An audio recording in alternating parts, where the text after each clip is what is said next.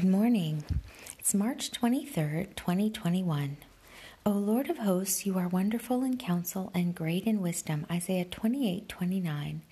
In you, O Christ, are hidden all the treasures of wisdom and knowledge. Colossians 2:3.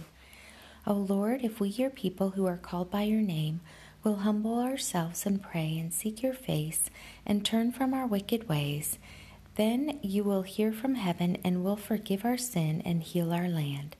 2 Chronicles 7:14. Blessed is the nation whose God you are, O Lord, the people whom you have chosen for your inheritance. Psalm 33:12.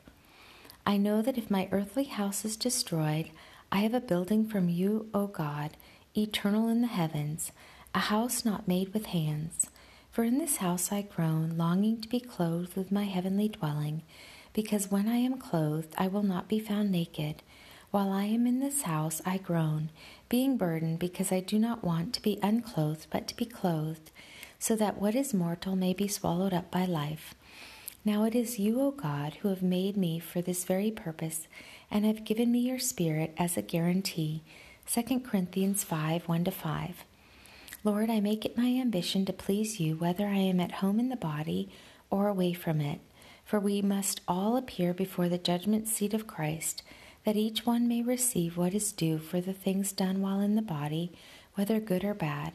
2 Corinthians 5:9-10. Lord, may I obey your instruction to watch and pray, so that I will not fall into temptation. The spirit is willing, but the flesh is weak. Matthew 26:41.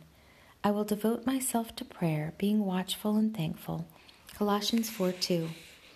I will obey those who are in authority over me in all things, not with external service as one who pleases people, but with a sincere heart, fearing you, Lord.